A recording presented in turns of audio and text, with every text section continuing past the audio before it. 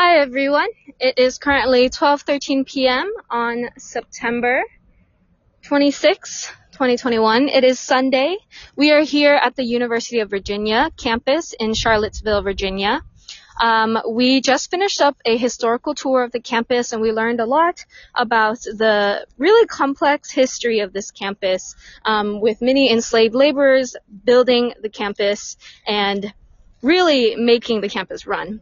So we had a really wonderful tour guide. Her name is Katrin Waters, and we are here at the UVA is University of Virginia, by the way.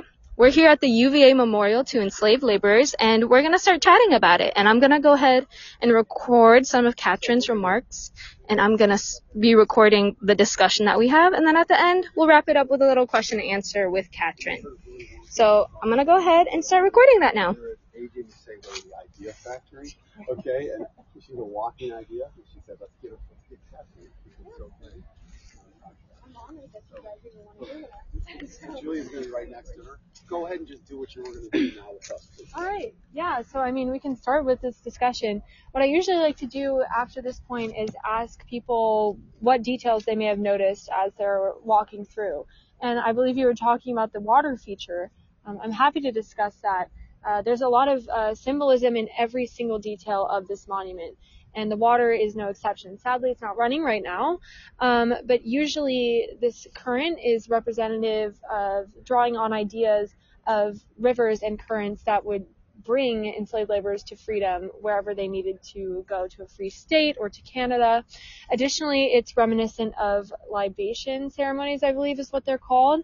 This was a traditional African ceremony designed using water to honor ancestors. So in a way, by choosing this in particular, they're also honoring the individuals who have passed, who are represented by this memorial. Are there any of the details that you guys noticed as you were walking through that you want to discuss? Well, it's interesting how they had the father, sister, aunt, the title, who they were, what their title was, their position. This was really intentional, and this is one of probably my favorite parts of the monument. As we've discussed, the workers who were here, we don't know too much, specifically names. We don't know a lot of biographical information, and this is something that's even noted by you may have noticed I use the term enslaved laborers as much as possible rather than slaves, partly because history has taught us to objectify these people, to literally see them as a commodity that was being sold and profited off of. But these are individuals, these are lives, these are people who had lives just as complex and diverse as each and every one of us, just with the additional constraint that they were enslaved laborers.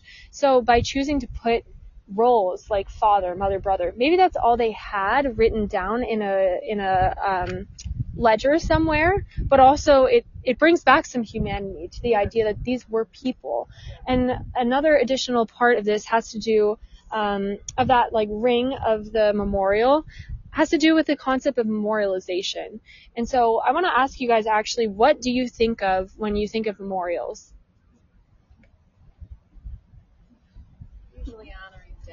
Usually honoring dead people. Right. This is true. And often honoring famous people. Right, honoring famous people. This is very valid. You guys are about to go into Washington, D.C., right, in a few days? Mm-hmm. Think of memorials there, right? They're pretty different than this one. They're huge. They're imposing. And it also draws back on this idea of the memorials that were in place here in 2017 and being taken down. Historically, these Confederate monuments were put up several decades actually after the Confederates had lost, the Confederacy had fallen. And it was actually these 4 statues that were in contention were donated by John McIntyre, who's also the namesake of our School of Commerce here. He donated specifically these 4 monuments to be placed at the outskirts of communities in Charlottesville that were majority people of color. And they were more along the lines of the other memorials that might come to mind. They're large, they're imposing. They're additionally of figures of white supremacy, and very intentionally placed in these locations, not to really memorialize, but rather to be threats, right? To remind the people who are living there who's in charge, what is actually the reality of the situation that they're living in, and to also remind them of where they're coming from. And so this memorial is, in fact, designed to be basically the antithesis of this idea of memorialization, and rather take back and make it something active. And so this is where we come back to the roles that you noticed.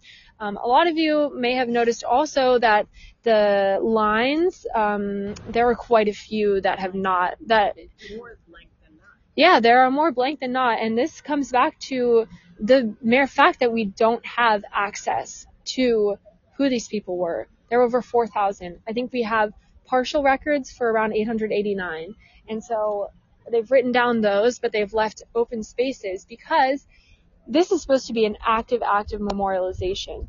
The people who designed this and are working on it still are working with members of the Charlottesville community. There's a group called Descendants that's actually going through ancestral DNA records with Charlottesville residents who are also, by virtue of the fact that they live here, sometimes descendants directly of the individuals who were enslaved or rented by the university. So as they're going through these ancestral DNA records, finding perhaps more ledgers, they wanted to allow space to allow for this to be an active memorialization by adding names as they find them. So this really is meant to be the antithesis of all of that, scare tactics, and it's additionally, as you'll know, we were standing in the center earlier, and some of the other details that I mentioned also about the location, why it's closer to the Charlottesville community, is because this was meant to be a welcoming space, a space where the community can gather. And so every year now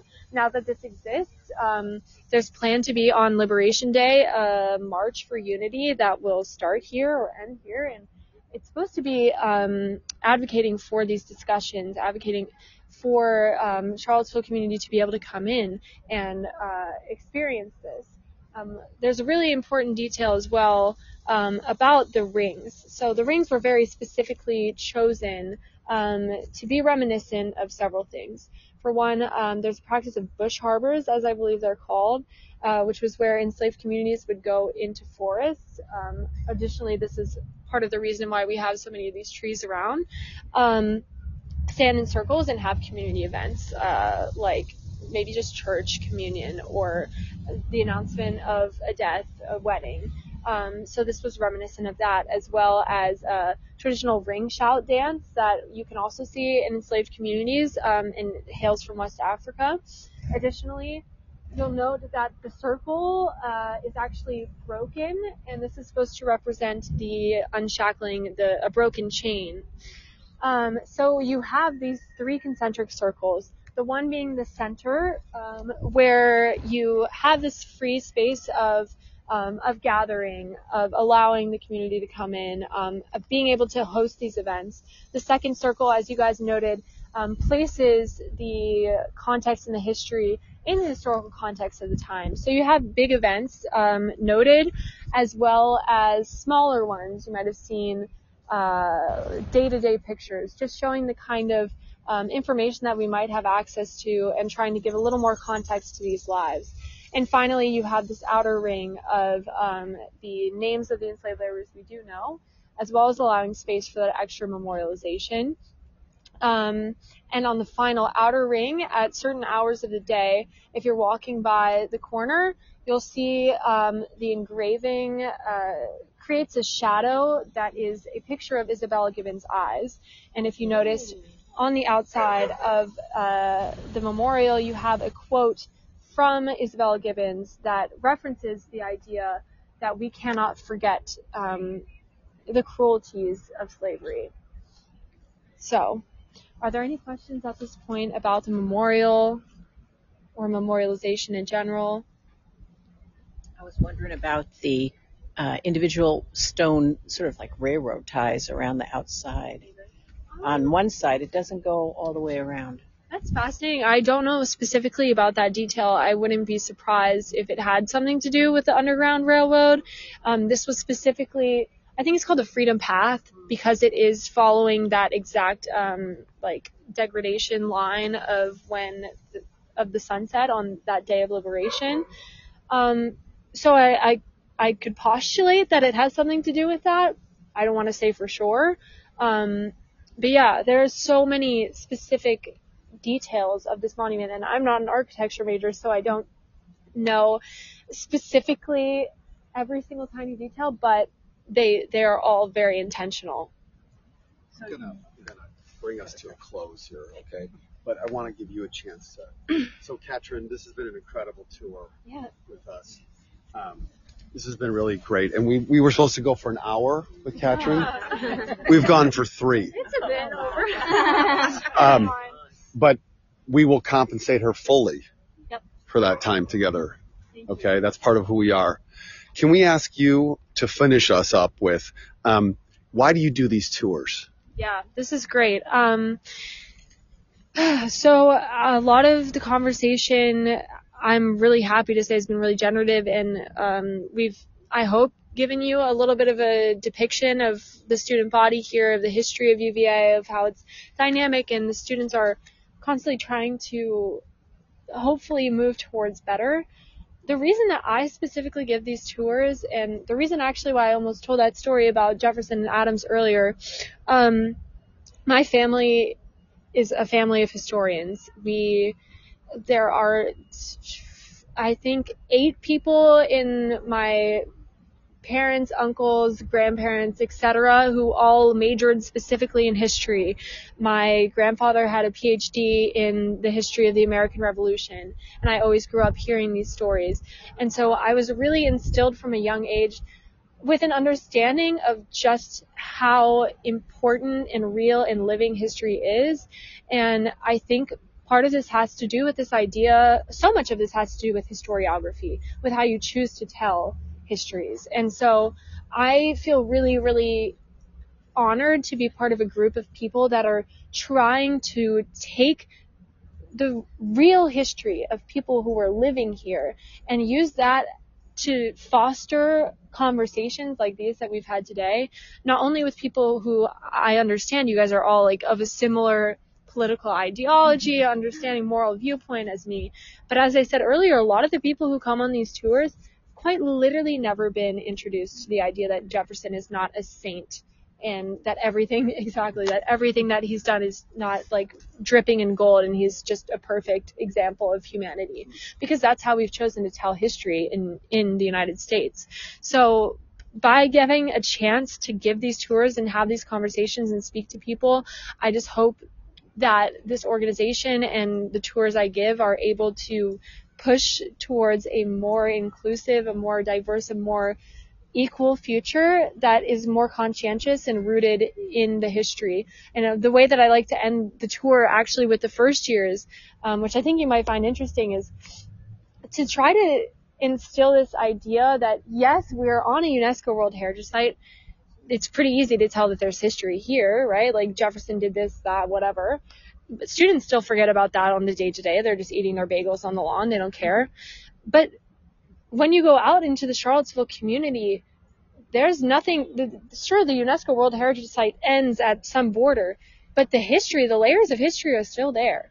The places where the first years are going are being actively gentrified and pushing out historically people of color communities from where they were living. So if you're not actively trying to have these conversations and present the information to people, they'll have no way to understand and to take themselves out of this.